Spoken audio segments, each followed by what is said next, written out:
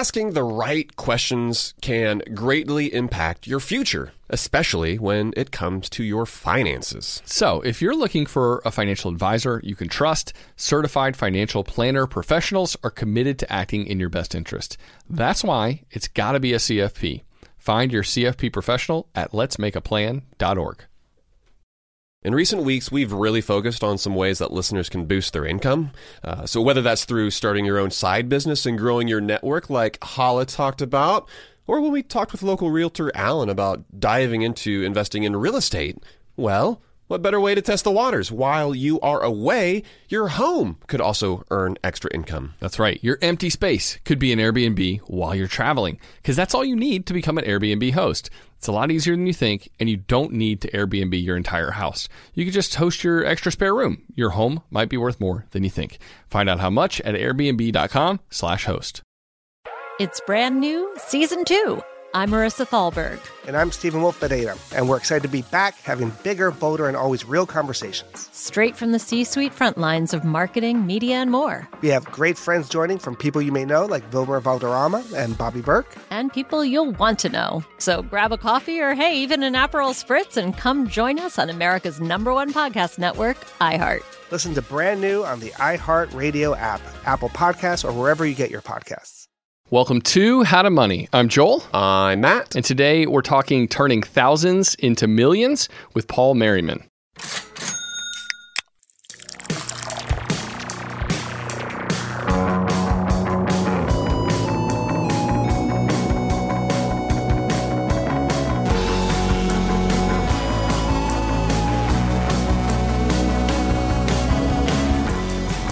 Right, our guest today hails from the beautiful Bainbridge Island out there in Washington State, right across the water there from Seattle.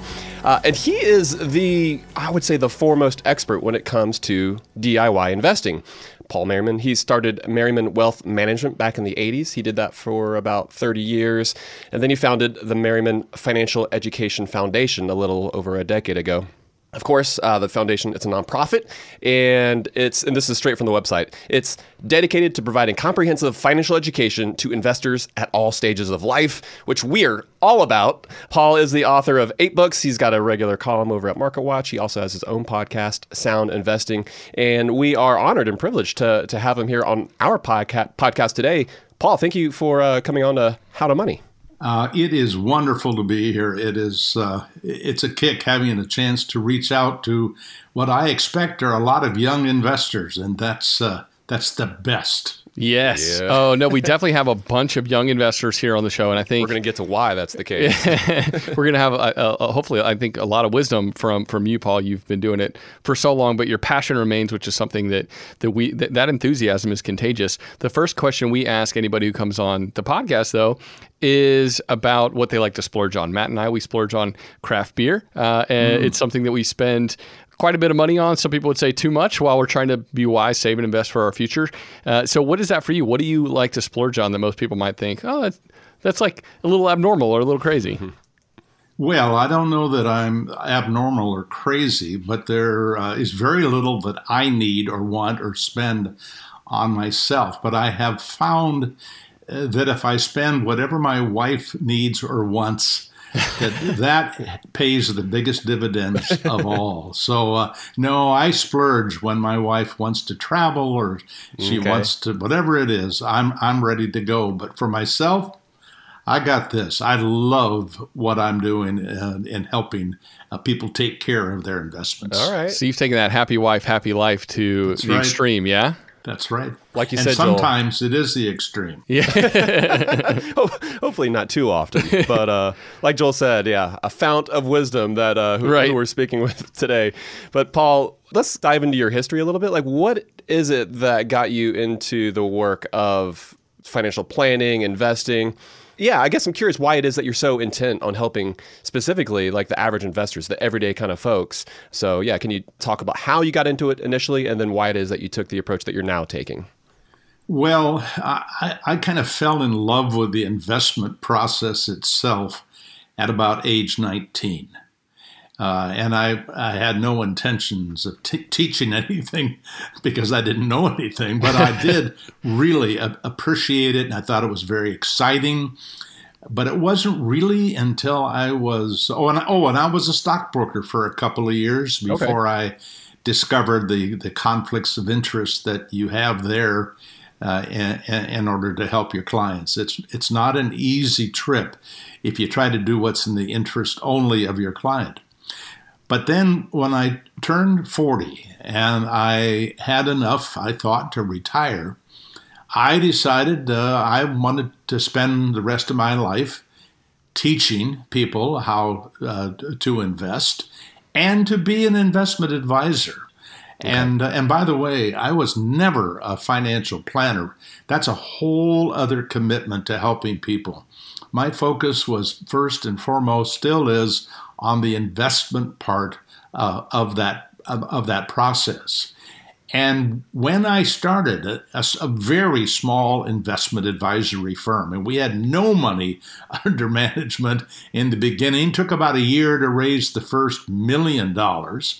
And I would help anybody. If you had $2,000, I was your guy. I would give you advice because I was doing it for fun. Yes. And I gave free seminars, workshops. And if you would sit through a free 3-hour or 6-hour workshop, I would sit down, take a look at where you were in your life, tell you what you should do on your own.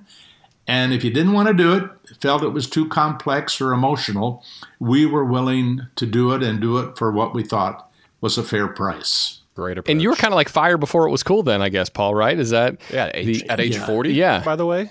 I did not. I did not know the term fire then. Well, you know something that's interesting, because when I went into the industry in the mid-'60s, there were no financial planners that were on the street like today. There were people in the brokerage industry where they were just really being paid for transactions. Mm-hmm. And if you really wanted to get financial planning, you had to have a lot of money and you go to a bank trust department maybe. But, of course, that has all developed today where there's everybody who's in the business is supposed to know taxes and investments and insurance and all of that. So it's a very different world today from when it was then. Yeah, and on that note of just kind of different world, I'm curious, when you started in the industry, the like Vanguard index fund wasn't really well known, or it hadn't even really been invented, right? When we're talking about when you got it. So a lot has changed in the accessibility of investing for everyday investors. There used to be kind of this shrouded in secrecy, not to mention just obviously higher fees and all that kind of stuff, but it was almost impossible for the average investor to figure out how to invest for their future. And now, there's some jargon and lingo and some things that people need to learn, but it's a whole lot easier to self-educate. Well, and I think it's fair to say that compared to the 60s, when everything was in favor of the house instead of the gamblers or the speculators or the investors, load funds, almost exclusively load funds, regulated commissions. Nobody knew what a small cap or we didn't think that way. It was the academic community that really forced us into the kind of thinking that we have today. But it has never ever been as efficient today for the first-time investor. Not even close. Yeah. Really, you can invest like a millionaire when you've got $100. And that's not just a cheap sales pitch. That's the truth. It's the truth because you're not selling anything, Paul. you truly are out there to help individuals. And what you're saying is true. But you still need the products. Yes. And that's the beauty. I mean, the no-load funds, the index funds, the ETFs, all of these things are a pathway to much higher returns. But what we've got to make sure is we don't get caught up in the sales pitch of the insurance industry or the brokerage industry. You really need, if you want to hit the biggest home run, whatever that might be, you need to learn how to do it for yourself. Not because you need to be a genius, but because you don't want to pay the price that the Wall Street's going to charge you. It's yours. You can keep that extra profit, and it makes a huge difference. That's right. Yeah, and we are going to talk about how you can turn not just thousands into millions, but even $1,000 a year into millions of dollars in retirement. But it's funny that you mentioned that you are not like a personal finance guy quite as much, because so like in your book, like We're Talking Millions, that's the title of it, your latest book. It is all about becoming a millionaire. But you don't start with investing. Like the first thing you mentioned in chapter 1 actually is about cutting spending, which is a little more personal financy. Can you just touch quickly on why it is that you started with that? Well, it's the foundation. If you look at the process of investing, just look at the math. So you start putting away, let's say the first year you put away $1,000. Let's say the market's up 10%. So let's say the 1,000 is 1,100. You can be happy that you have 1,100. But the 1,100 basically came from you. And if you don't build that foundation, yes, exactly. And that's the way investing works. And after a while, in fact, we have great tables that show how this works. But after a while, all of a sudden, the money that you're putting in is small compared to what the portfolio is worth. And then you're on, in essence, to the next journey, and that is that leverage of compound return. That it really boggles the mind to think that for $1 a day over 65 years, that could become worth $2 million. Right, $1 a day from birth, I'm talking now. That, I think, is amazing, but it has to start with that first $365. Mm-hmm. So pregnant women should play this episode on their belly to help their newborns get accustomed to these ideas, these concepts right now, right? I've always wanted my ideas in the bellies of women. Yes. Thank you. Yes. Okay. So I'm curious to hear your thoughts on this, Paul. There was a Yale economist who came out with this term consumption smoothing, basically saying that, hey, there's no need to start investing super young. We know that, yes, compounding returns, the earlier you start, the more that's going to build up, the more your money's going to be working on your behalf. But you're always going to make more money in the future. And you know what? You can increase the amount that you're investing later on in your 40s when you're more secure in your career. And to Matt and I, that feels like a behavioral miss. Maybe in a perfect economic cycle, it would work out for people, but it's also not ideal. So talk to me about starting early and whether or not kind of that idea of taking on a little more debt when you're younger and investing less, if that makes sense or not. Well, it's not what I preach, because my belief is that first 5 years, assuming that you invested basically the same amount of money over a long period of time, that first 5 years can be worth 40% of what you have to live on by the time that you are 65 at retirement. And on top of that, when you're very young, you really can afford to take more risk, smart risk, always smart risk, but more risk than when you get older. Mm-hmm. And so those early dollars, they are absolutely magic. And what if you're fortunate enough to either have a parent, a grandparent, or a company that will match what you're putting in? And if you do, now you are showing this high responsibility in the eyes of the company or the parent or the grandparent, and they're willing to help you along. And boy, if you don't take advantage of that, you are kissing. I mean, this is just talking about bending over and picking up money off the ground. You can't pass it up. Yeah, and the folks who preach the message of that consumption smoothing, they're also counting on the best case scenario happening. And you can't always predict that. And that's not always going to happen, as opposed to, and this is why I felt it was worth highlighting the fact that cutting back on your spending and cutting expenses is such a clutch move, is because that is something that you actually do have control over. That's something that is within your own sphere of influence, as opposed to investing. And there is a certain degree of luck that comes with investing, depending on when it is that you first started investing, what the market's doing then, or what the market's doing when you first retire. Sequence of returns risk. So you have all of these X factors, but the ability for you to sock money away is something that is completely within your control. Well, and if you happen to hit the home run, like 1995 to 1999 is your first 5 years, compound rate of return of the S&P 500 over 28% a year.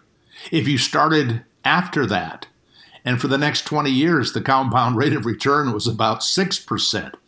Boy, I mean, you don't know the future, and the sequence of returns, as you mentioned, that can be the luck that you need to be able to take advantage of. And I'm not suggesting, I'm sure you're not suggesting, that people not enjoy their life.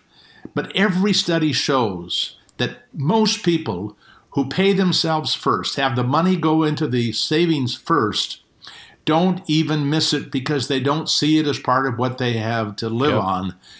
But of course, the corporations want every bit that you get in their pocket, not in yours. So you're fighting an uphill battle to say, no, I want to save for the future. Yeah, that's right. And okay, so talk to me about how important fees are. There was a comment in the How to Money Facebook group recently, and they said, "Oh, 0.5% on that fund. That's not that big of a deal, right?" But you would beg to differ, Paul, and you would say 0.5% is going to radically reduce the amount of money you have to spend in the future. And let me give you the numbers. Follow the math. $6,000 a year for 40 years, $240,000. Then you go into retirement, take money out, and then after 30 years, you die. Okay, what do you leave and what did you spend? The difference between 8 and 8.5% during the accumulation period and 6 and 6.5% during the distribution period, that's the 0.5% you're talking about, is $1.5 million. Oh, my goodness. That's an entire retirement for somebody else.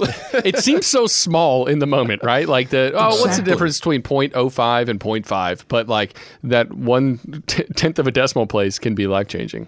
Well, and people who are selling load products, they'll say you only have to pay once. I mean, this is not like this is going to impact you for a lifetime. That's totally false. A 5.75% commission load on a fund, on an equity fund, actually costs you about 0.5% a year in lower expenses over a lifetime.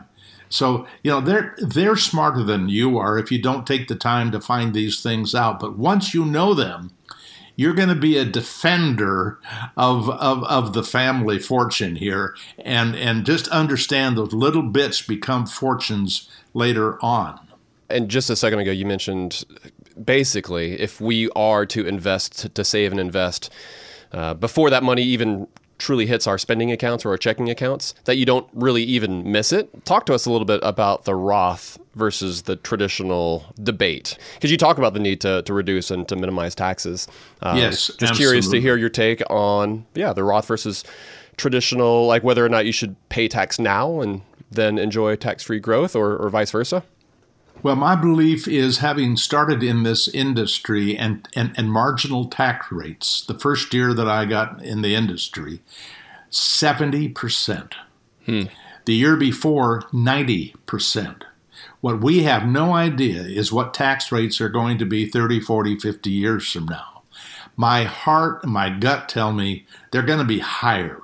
At some point, we're going to have to pay the bills that we're accruing. And at that point, they were paying the bills that were accruing, and people got along just fine. That's the part that's so fascinating to me, is while people didn't like it, they were living a pretty doggone good life. And how do we know that while we may have a relatively low tax rate now, that later on, if we put away money that cannot be attached by the government and make it tax-free, that could be a bonanza. And then it has to do with what you leave others, because you can also make that Roth bonanza flow through to your heirs. And so, yes, you don't get the refund. But let me tell you, I've talked to a lot of kids and I've said, hey, what do you do with that refund? Oh, we went on a trip, or we went, we did something fun. There's nothing wrong with having fun, but I'm just saying that you just lost that money's tax-free growth for the rest of your life. But that's always this thing we have to decide. What do we give up to have more later? As my friend Paul Hayes, is a free book that we now offer on our website called Spending Your Way to Wealth. And he reminds us, saving is actually spending for later. Yeah. Yep. Deferred consumption. I love what you said too about tax rates. I feel like that's a really important consideration when we're talking about growing deficit. That's what we think. And a growing national debt. We agree with you. That it's a really important thing to keep in mind as whether you're putting in traditional versus Roth accounts. But we've got more questions we want to get to on you, and including we want to talk about the 2 Fund for Life strategy. We want to talk about simple ways to grow that wealth for your future. We'll get to some questions with Paul on that right after this.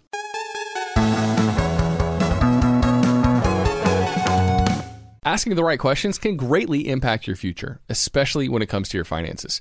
So, if you're looking for a financial advisor you can trust, certified financial planner professionals are committed to acting in your best interest.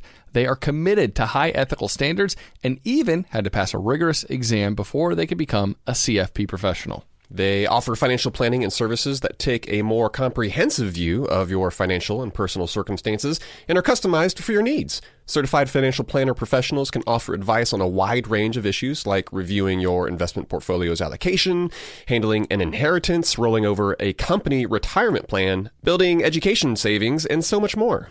That's why it's got to be a CFP. Find your CFP professional at letsmakeaplan.org. And now a word from the show sponsors at Betterment. Do you want your money to dream big?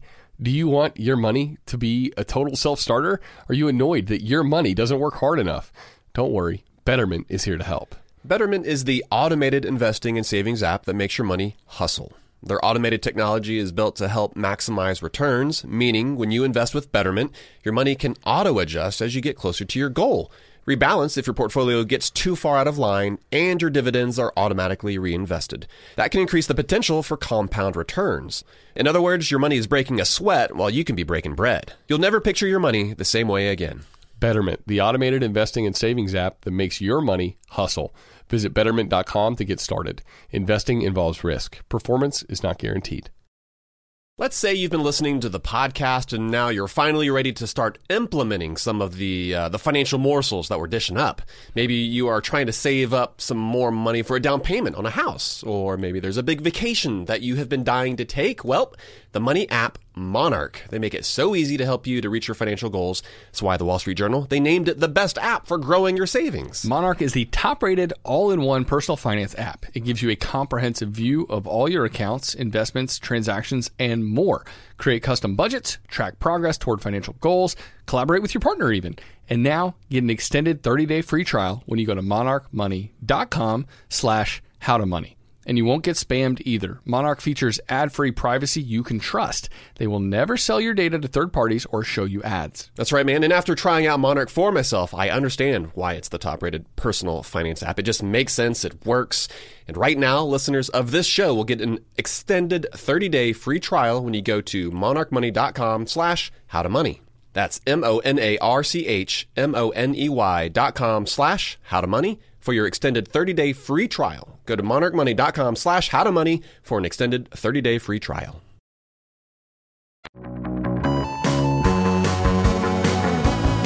We are back from the break, and we are again joined by Paul Merriman. We're discussing how you can turn thousands of dollars into millions of dollars. And Paul, I guess we kind of talked more about the overall sort of philosophy, different approach. I guess we kind of dove into some of the specifics as well. But we're now going to talk about the actual investments, the actual funds, like you said earlier, the products. Yeah, you set the table nicely. Now let's dig in, right? Exactly. The table has been set.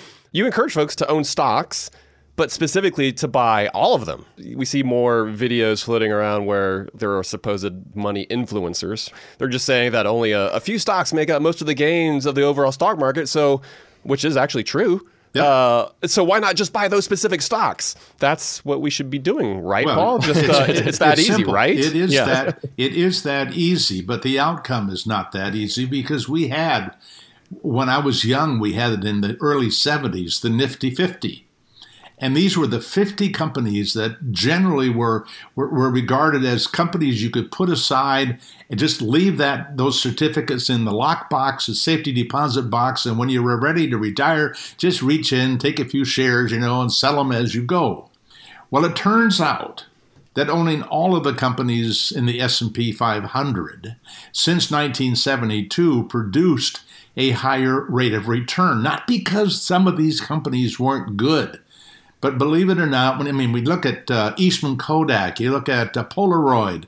In fact, GE was considered a darling for a long, long time until it wasn't. So what the academics say that the more stocks you have in your portfolio, the higher the potential return, because people aren't very good. Even professional money managers aren't very good at picking the best stocks. But I want to hit on one thing and make it very clear, because we kind of went right over it and went from bonds to stocks. There are some, 20 to 25% of millennials that do not want to go into the stock market because the stock market is risky. Well, I mentioned that 0.5% equals over $1 million.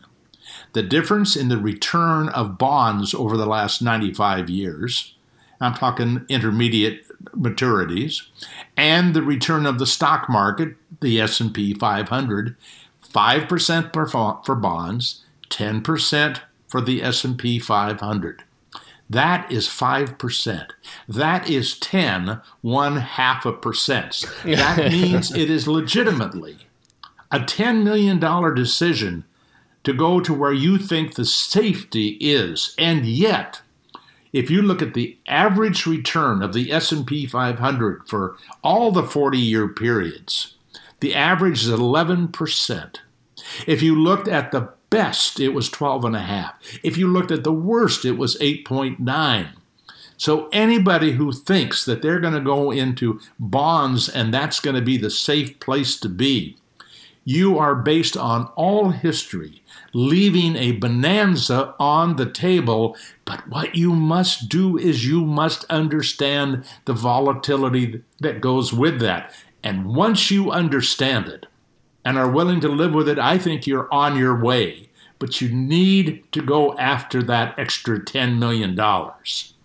Yeah, I like that. And the other thing that people are tempted to do right now is, as yields have gone up on cash, people are saying, I might just stick a little more in the high yield savings account, keep more cash in the bank. Well, what you're doing, you don't even realize you're chasing returns. And one of the biggest mistakes that investors make is chasing what's been doing well lately. As a matter of fact, it's kind of hard for people to believe, but those things that have been doing worse lately are apt to make more over the long term. And so that is a change of thinking, and it is one of the aspects of investing that makes it difficult, and that is that what is counterintuitive is normally the right thing to do. And I'm hoping that people will see if we had a struggling stock market, that's not a time to be a concern. We're not talking about now. We're talking about many, many decades from now. Lower prices are good for young investors because you get to buy more shares. And that's a point of celebration, not sadness and fear. It's like a favorite pair of shoes being 60% off. You'd rather buy them then than when they're full price. Exactly. Everyone's going for the doors when there's a massive sale and we fail to see the opportunity in front of us. So you've advocated actually for something called the ultimate buy and hold strategy, like for decades. But then meeting with Jack Bogle, the founder of Vanguard, that caused you to reconsider that a bit. Can you talk to us about the 2 funds for life strategy? Sure. And just to fill in the gap there, when I was an investment advisor, and in my own personal account with my wife, we have 10 different equity funds. It's hugely diversified, big, small, value, growth, REITs, emerging markets, all of that stuff. But when I met with the John Bogle, he really gave me a talking to. He believes in all those things too. That's all that comes out of the academic community. That part is not a big deal. What he says is a big deal is that you've got to give them an investment strategy that if it's for do-it-yourselfers. I'm not trying to help advisors. I'm trying to help people who don't want advisors or they want to be their own advisors. So he really motivated us to look more carefully. How could we produce the same kind of returns at about the same risk, but only hold 2 funds instead of 10, or in some cases 3 or 4. But the bottom line is to make it simpler. And about a year before my meeting with Bogle, a fellow, Chris Pedersen, and we're all volunteers, Chris volunteered to work with our foundation. And he came up with this strategy that I think is one of the most clever strategies I've ever seen, or portfolios, and that is to combine a target date fund, which is a wonderful way for people who don't want to fool around with their investments, don't want to worry, just want to put the money in the hands of professionals and let them do it the way they think is best forever. Target date funds plus one other fund that has a history of making substantially higher returns with a small part of the portfolio. And those two funds together, they make it possible for somebody truly to be able to hit what I would call a home run in terms of long-term return. And that second investment is what's called a small cap value fund. And they've been studied going back to 1928. They make 3-4% better than the S&P 500 at more risk. I mean, this is not a gimme. You're going to be taking more risk with that small part of your portfolio, but it's a very small part of your portfolio. I love the two funds because you're right. It's really simple. It's the kind of behavioral thing that a lot of people can follow through. And it's like, oh, I just need to buy these two things. Great. Let me go on about my day. It's kind of like when Matt and I, when we shop at Aldi and there's not 42 ketchups to choose from, there's one. And it just makes it a whole lot easier to not waste a whole bunch of time and a whole bunch of money standing there staring at the ketchups, which is the kind of thing I would do at a normal grocery store. Right? So behaviorally, It makes sense. That's actually kind of what the target date fund was designed for in and of itself, was to be this one-stop shop for people. So why is it, in your estimation, that the target date fund isn't quite enough, isn't really cutting it for a whole lot of investors, including younger investors? And why is it that they need to add the small cap value exposure? Well, you used a magic word, and it was a magic word to John Bogle.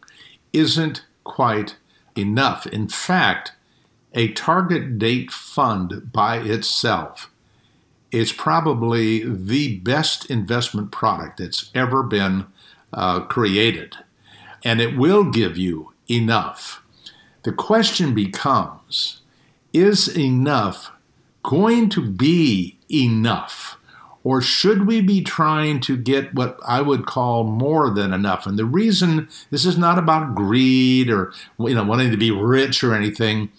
It's about helping you make a return that might make up for mistakes that happen along the way. Or maybe you don't get the best sequence of returns. You don't have the best luck.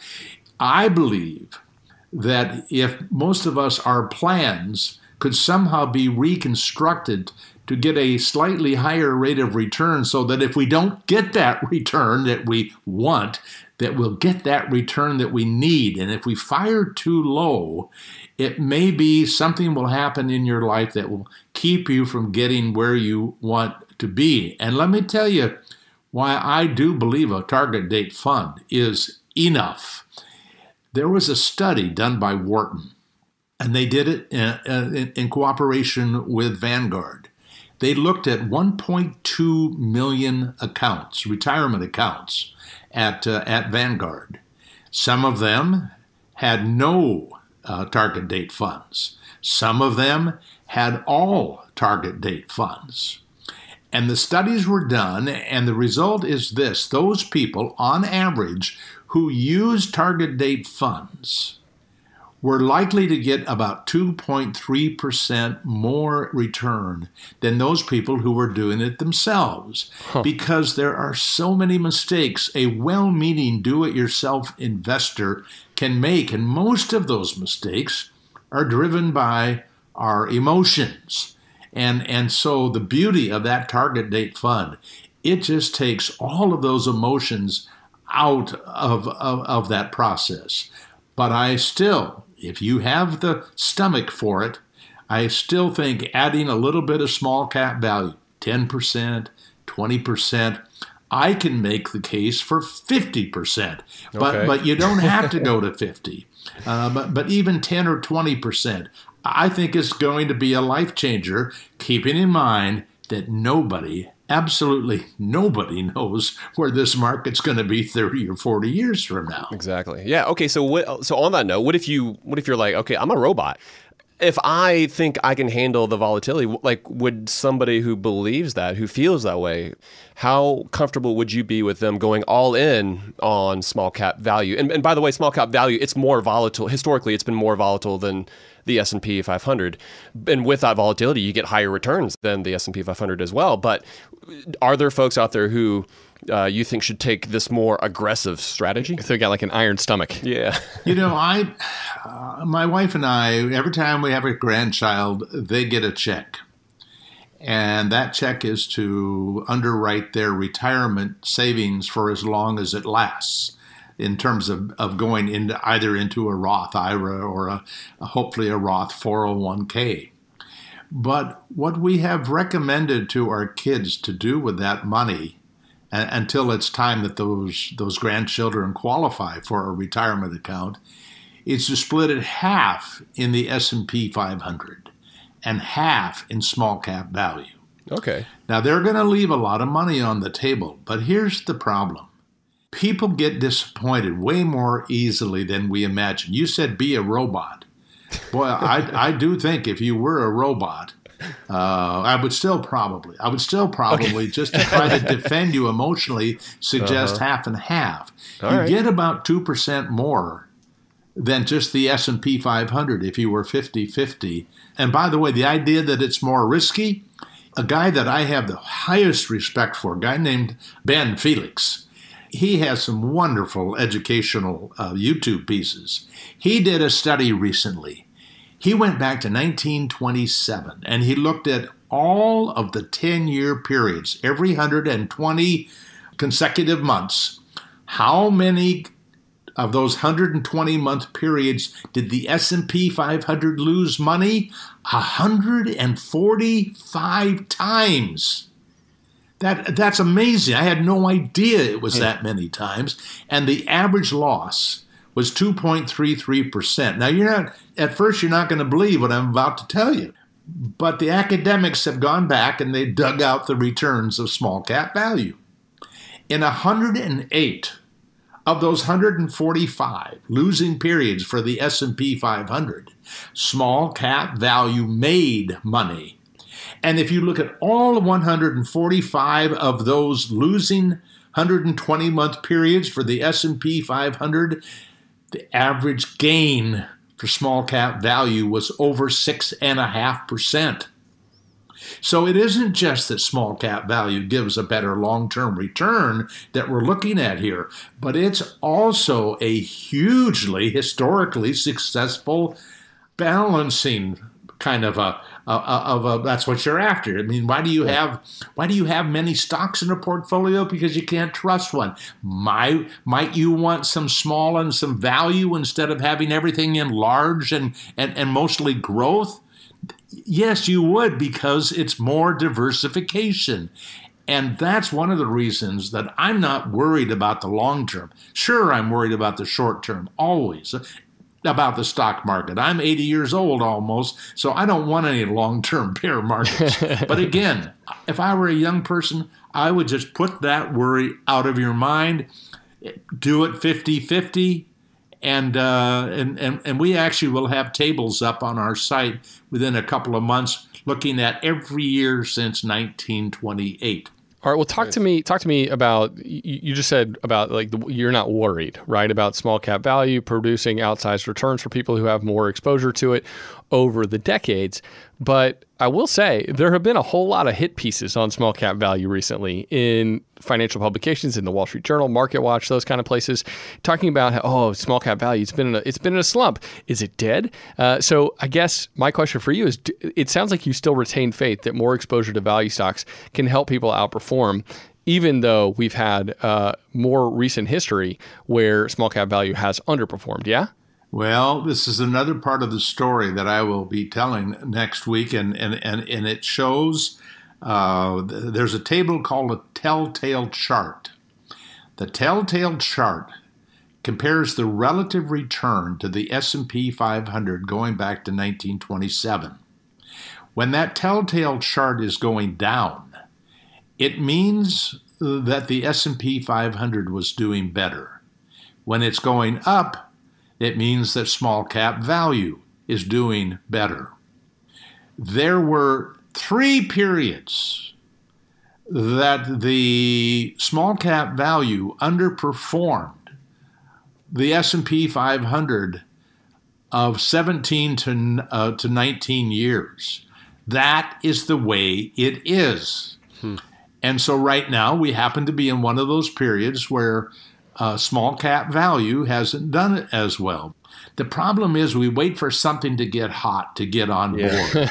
Well, this goes back to what you're saying about chasing returns. Yeah. Exactly. And if I told you there's a possibility that getting in at the peak could mean you wait 17 years to, in essence, break even. By the way, I don't mean that you won't have made money. I'm just saying that you would have been better off in the S&P 500. Right. But here's the end result. The end result over that 95 or so years is that the small cap value was worth 13 times what the S&P 500 was. Jeez. But you had to have a lot of patience, or you needed to have time on your side. And here I am at 80, and I'm saying, I'm not sure I have that time. And my wife asked me, wait a minute, is this money for us or is it for our kids? Oh, yeah, she's right. It doesn't matter that it doesn't do what I want it to right now. Doesn't matter for you. I'm just being emotional. Gosh. This is making me possibly reevaluate what I've got going on, Paul, because I guess I'll be financially naked a little bit here, but all of my money that's invested in the market, so aside from real estate, it is in the S&P 500. And so if I'm looking ahead, I'm looking decades and decades down the road, if I am interested in incorporating some small cap value, how would I go about that? Would I just start buying up some of that rather than VU, which is the S&P 500 ETF? I'm going to make it easier, and I'm going to make it better than Vanguard. Okay. Now, when I say that, obviously I'm not talking about the future, but based on everything we know of what kind of small cap factors give the best return over the long term, it isn't a Vanguard fund, but it's a fund that's available at Vanguard on a commission-free basis. And Chris Pedersen, every 2 years, updates his list of best-in-class ETFs. And the one that has been at the top of the list is AVUV, the Avantis Small Cap Value Fund. And so you can compare it to VBR or VIOV or a couple. Yeah. There's about 3 of them, I believe, that are ETFs at Vanguard. Now, it's not that it's better because these people are magic. It's better because, for example, VBR, the average size company is $6 billion, more than twice the average size company in AVUV. Plus, the companies in AVUV are higher quality, better earnings within the small cap value arena. So the question is, are you better than to go ahead and do that right now or do it over time? Well, here's the problem. If you do it over time on a dollar cost average basis, you could take the next 12 or 24 months to do that, and everything would be going just fine.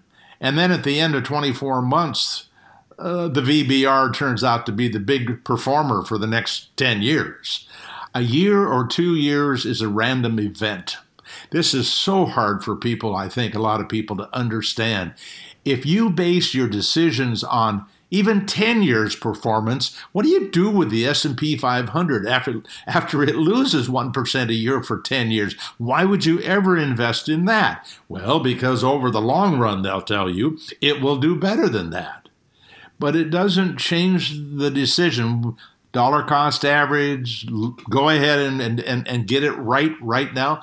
I would say go ahead and get it right. Or better yet, if you don't really trust that, take half your money and do it that way now and dollar cost average in the other half. All right. Yeah, well, I like it. Paul, we've got a few more questions we're going to get to. Actually, I might have a little small one there about kids and investing. We've got a couple other questions to get to. We'll get to all of that right after the break.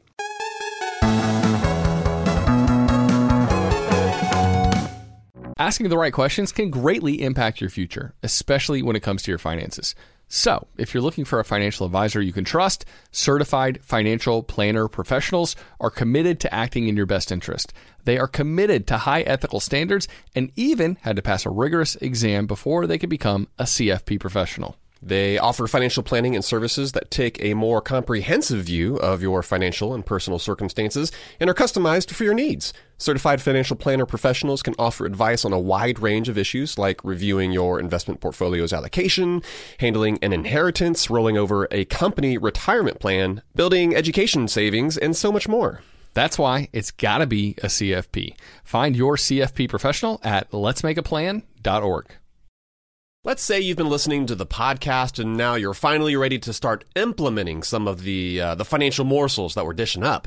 Maybe you are trying to save up some more money for a down payment on a house, or maybe there's a big vacation that you have been dying to take. Well, the money app Monarch. They make it so easy to help you to reach your financial goals. That's why the Wall Street Journal, they named it the best app for growing your savings. Monarch is the top-rated all-in-one personal finance app. It gives you a comprehensive view of all your accounts, investments, transactions, and more. Create custom budgets, track progress toward financial goals, collaborate with your partner even. And now get an extended 30-day free trial when you go to monarchmoney.com/howtomoney. And you won't get spammed either. Monarch features ad-free privacy you can trust. They will never sell your data to third parties or show you ads. That's right, man. And after trying out Monarch for myself, I understand why it's the top-rated personal finance app. It just makes sense. It works. And right now, listeners of this show will get an extended 30-day free trial when you go to monarchmoney.com/howtomoney. That's monarchmoney.com/howtomoney for your extended 30-day free trial. Go to monarchmoney.com/howtomoney for an extended 30-day free trial. Spring cleaning is kind of an annual rite of passage. We've all got to do it, minimize the junk that we have in our house. Emily and I, we just cleaned our closets out. It took hours, but it was so worth it. Now we've only got stuff in there that we love, and it's easier to find everything too. And so, while cleaning your closets is helpful, well, there's something else you can do for your family this spring. Shopping for life insurance with Policy Genius, for example, is a really important part of your financial planning for the year. That's right. Yeah, and here is the thing that's important to remember, because you might be thinking you don't need to check out Policy Genius because you've got a policy through work. But even if you have a life insurance policy through your job, it may not offer you enough protection for your family's needs, and it may not follow you if you leave your job. With Policy Genius, you can find life insurance policies that start at just $292 per year for $1 million of coverage. Some options offer same-day approval and avoid unnecessary medical exams. Policy Genius works for you, not the insurance companies, and that means they don't have an incentive to recommend one insurer over another, so you can trust their guidance. Save time and money and provide your family with a financial safety net using Policy Genius. Head to policygenius.com to get your free life insurance quotes and see how much you could save. That's policygenius.com. All right, we're back. We're still talking with Paul Merriman. We're talking about turning thousands into millions, and I love that we're kind of going into depth on the two funds for life approach. It's so good, and I think it's helpful for people because it's simple, but it hopefully for most young folks who have a long timeline will accelerate your returns, meaning you've got more money in retirement. But Paul, you're talking about how a lot of the money that you've got invested is for kids, is potentially even for grandkids, which is awesome. A lot of folks who are nearing retirement age, that's money that they need to live on, right? And so you talk about how the biggest risk in the index fund only strategy is the ability to reduce risk in those later years. So, and that your two fund strategy creates a better glide path that makes it easier to start drawing down on those retirement funds. How is that?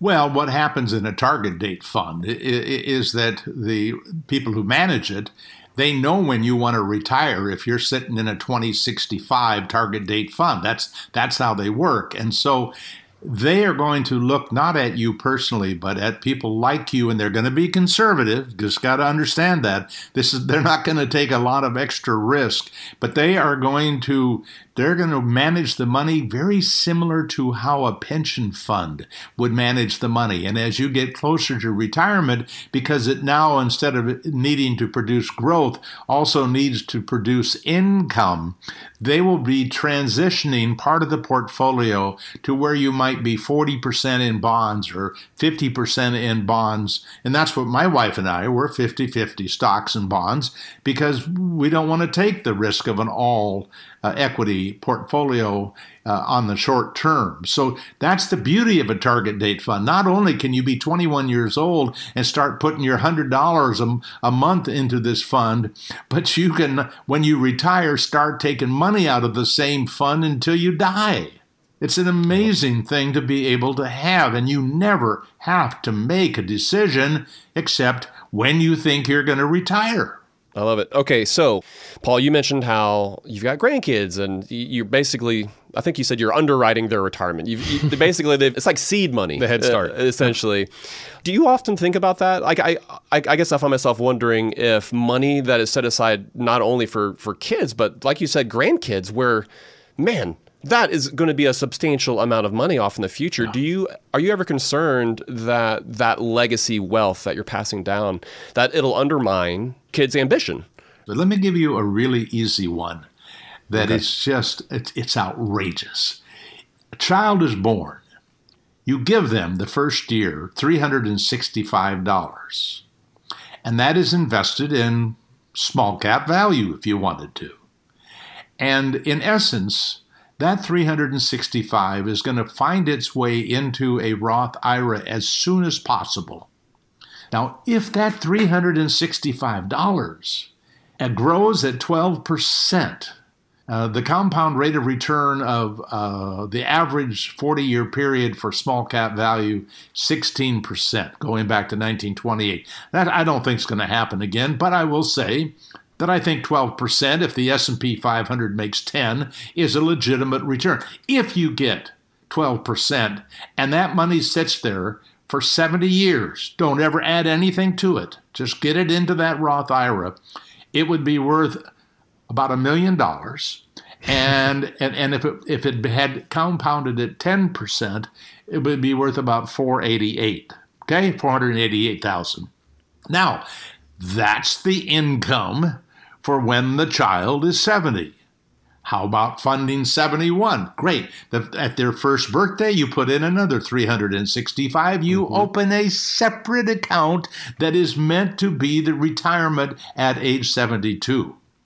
So by the time they're 18 or 21 years old, what you'd explain to the kid is that you've started this for them. This money is your gift to them. And I even recommend that you, like for this granddaughter that was just born for us, she's going to get a letter from us. She's going to get a video from us. She's going to get a podcast from us so that when she's 18, because we'll be gone more than likely, that she will know what was the dream that we had for her. This is not a get-rich-quick scheme. This is a get-rich-slowly, and if you did that for 18 years, you have, in essence, helped fund ages 70 through 88 in retirement. No, I think that's great, because I think what you're speaking to is the fact that not only are you helping with the seed money, but you're offering the education and the reason why you're doing it too, which I think helps complete the picture. And sometimes for some parents, it's all about like that concept of generational wealth, I think can be a good one, but it can be taken too far. And so you have to think about how you're passing on the education. That's almost more important than the money. Oh yeah. But if you can pass on, some seed money early on too, that can be helpful. For sure, and make a big difference in their long-term future. Paul, I'm curious to hear your thoughts about the financial advice industry. And you've worked so hard for so many years to make this sort of investment advice easy for folks to understand and to implement. But you also talked earlier about how financial advisors are expected to do more. They need to have specific tax knowledge, and they're there for behavioral help as well along the way. Yep. Do you feel like the value proposition of financial advisors has gone down in an era of DIY investing that is so cheap and simple to actually pull off? Well, my belief is that if a person can learn how to do this on their own, it is a $2 to $3 million payoff. So having said that, I have been on a diet since the 5th grade. I have lost thousands and thousands of pounds. I know how to lose weight. And yet I am still, at almost age 80, 30 pounds overweight. I have 4 stents. I have high blood pressure. I have high cholesterol. I have diabetes. I have every motivation to do this right. But I just love to eat and to celebrate today. Now, I have never been able to put it on automatic. But I will tell you that to the extent that you can put it on automatic and just let it ride, the payoff is huge. But if you can't, if you're afraid to invest, a good advisor will do that for you. It doesn't mean they know the future any better than you do. They don't. They can't. They don't know anything about the future. They know a lot about the past. We have over 200 tables of numbers that are trying to help people understand the past. But if you don't get it and you can't take it and it's just too much to ask, then you have somebody else do it. And having said that, my wife and I have an advisor. Now, part of it is for the other stuff that go beyond just the investment part. And I want to make sure that my wife, if I go first and she's a few years younger, and I'm likely to, that she'll be taken care of. Mm-hmm. But I don't want to even think about my own money. We simply ask for a check the first of each year. That is a percentage of the money we have. If we typically try to give away 30% of it, and it's real easy to give away 30% because our foundation needs lots of money, and so I write a lot of checks. And by the way, Western Washington University will be announcing a program that we are underwriting that will give financial literacy about 40 hours of required classes before you can graduate from Western. And I think it's unusual. And we're not there to teach people how to buy stocks. We don't want them to learn how to buy stocks. We want them to be in index funds. We want them to understand budgeting. We want them to understand borrowing money. We want them to understand a 401k plan. We want to make sure they have the language so that they're not going to be emotionally overwrought with having to face stuff they don't understand. They will understand the basics. And so my hope is that we're going to help a lot of young people do this better, and that other universities will do what we're doing. That's great. I love it. Yeah, whether that's assistance with financial literacy and financial education, or like you were saying, when it comes to advisors, if you are not able to take that initial step to provide some sort of action, because it doesn't matter if your returns are less because you're paying a small fee to an advisor. If the alternative is that you're not going to save and invest at all. Right. Yes. So you kind of have to look at the whole picture. Paul, your foundation does an excellent job at doing that, and we really appreciate you speaking with us today. And for folks who want to learn, I mean, like you said, you have an incredible resource, being your website, some of the different tables and information that you have up there. Yeah, and I have to say that book, we're talking millions, where we have the free PDF. The reason that PDF is free is because that way you can forward it to everybody that you know that might be helped by that book. Sure, it'd be nice to have the royalties at Amazon, but I'd much rather have somebody have that book and be able to share it with others. That is impressive, and your life's work, it it has helped so many people, and it's going to help a lot of people today. So thank you so much for joining us, man. We really appreciate it. Good luck in your venture. You guys are doing a great job. Thank you, Paul. Joel, like there are multiple folks who say, oh, you guys are doing a great job. But I think when Paul says it, he really means it. And it's because I think we do have such a similar mission in how it is that we're approaching not only personal finance, but in Paul's case, specifically investing. We're just not as smart as Paul. No, we're...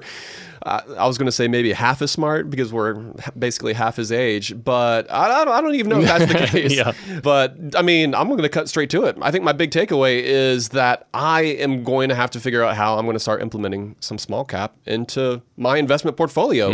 I don't know if I'm going to pull the switch and go 50-50 like he has for his grandkids right now.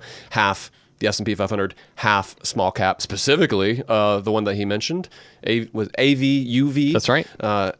We got to figure out a better way. AVUV? I don't know. It doesn't really flow off the tongue like FC Rocks or even VU. But I'm not exactly sure how it is I'm going to start implementing that. But man, I am most definitely going to be taking another look because nobody knows the future. And if you think, oh, well, small cap value is dead, you're guessing. But what is fact is looking at history, looking at the past, and knowing what it is, knowing the performance of something like small cap value versus the S&P over the past 100 years, basically. I love the two funds approach thing because you and I were all about simple. The reason is because a whole lot of people, they start to hear a lot of gobbledygook from so-called investment experts, and they're recommended to stock their money away in 12, 14, 15 ETFs, and they're like, I don't know what I'm doing. I don't even know what I'm buying. It muddies the waters. And so oftentimes it overcomplicates it. Oftentimes what happens is they walk away from that meeting and they don't do anything. And that is part of our reason. And then folks end up turning to advisors and they're paying out the nose. But yes, that is better than not investing at all. Sure. But there is a simple path A simple forward. way. And so that's why we've always talked about like that simple index fund strategy approach for people in the wealth building phase of their life. And I feel like this two fund strategy really helps keep it simple for DIY investors while adding some potential upside benefit from returns right over the years. Sure. So I love, and I think it historically better returns than something like just moving forward with a total stock market index fund or even the S&P 500 fund. And it makes it easier then when you're in the drawdown phase of your life too, like he talked about towards the end. So, but I love too what he said about the first 5 years of investing can be the equivalent of 40% of what you live on in retirement. And so that idea of consumption smoothing, you and I have kind of taken it to task multiple times on the show because we just think it's the antithesis of the right behavioral moves to be making if you want to grow a significant nest egg for your future and to say, I'll get started 10, 15 years from now. But will you? Will you actually?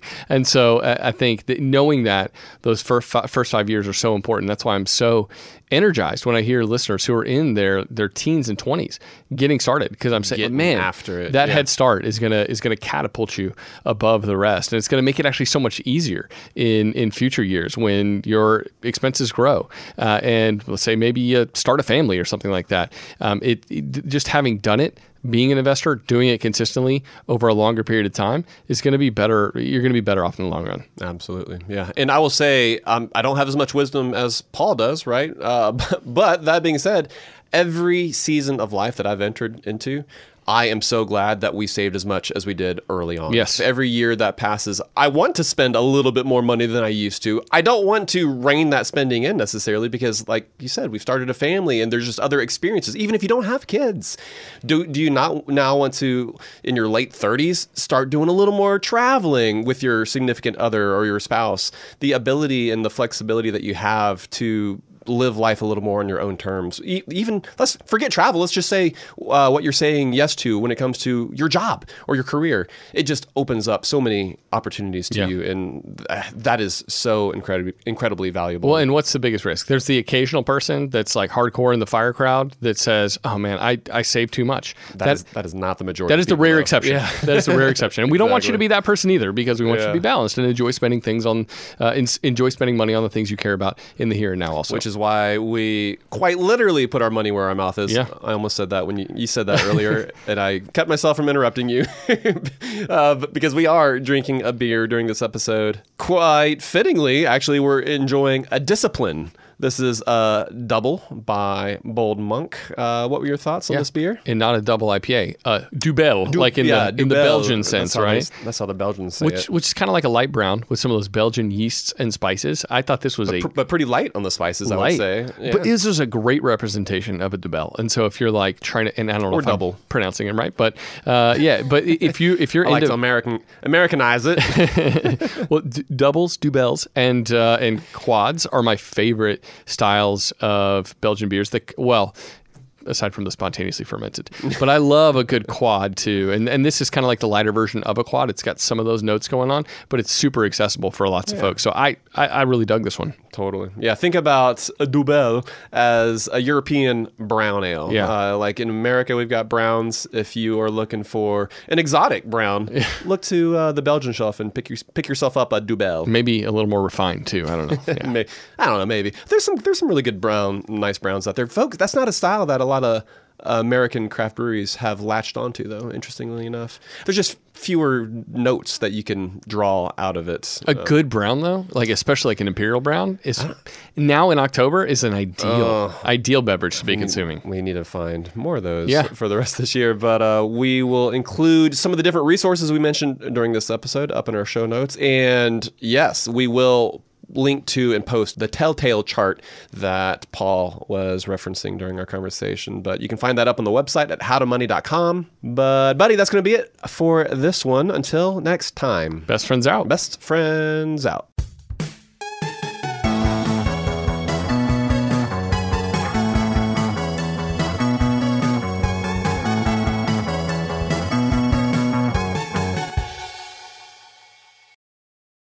When you drive a vehicle so reliable it's backed by a 10-year, 100,000-mile limited warranty, you stop thinking about what you can't do and start doing what you never thought possible. Visit your local Kia dealer today to see what you're capable of in a vehicle that inspires confidence around every corner. Kia, movement that inspires. Call 800-333-4KIA for details. Always drive safely. Limited inventory available. Warranties include 10-year 100,000-mile powertrain and 5-year 60,000-mile basic. Warranties are limited. See retailer for details. It's brand new, Season 2. I'm Marissa Thalberg. And I'm Stephen Wolf-Bedeta. And we're excited to be back having bigger, bolder, and always real conversations. Straight from the C-suite front lines of marketing, media, and more. We have great friends joining from people you may know, like Wilmer Valderrama and Bobby Burke. And people you'll want to know. So grab a coffee or, hey, even an Aperol Spritz and come join us on America's #1 podcast network, iHeart. Listen to Brand New on the iHeart Radio app, Apple Podcasts, or wherever you get your podcasts. Hi there, I'm Bob Pittman, Chairman and CEO of iHeartMedia. I'm excited to announce a new season of my podcast, Math and Magic, Stories from the Frontiers of Marketing. Our guests this season show us big risk can yield big rewards, like Rob Riley, the creative head of one of the world's leading advertising firms. I try to create environments where anybody can say anything without any judgment. Listen to a brand new season of Math and Magic on our very own iHeartRadio app, Apple Podcast, or wherever you get your podcast.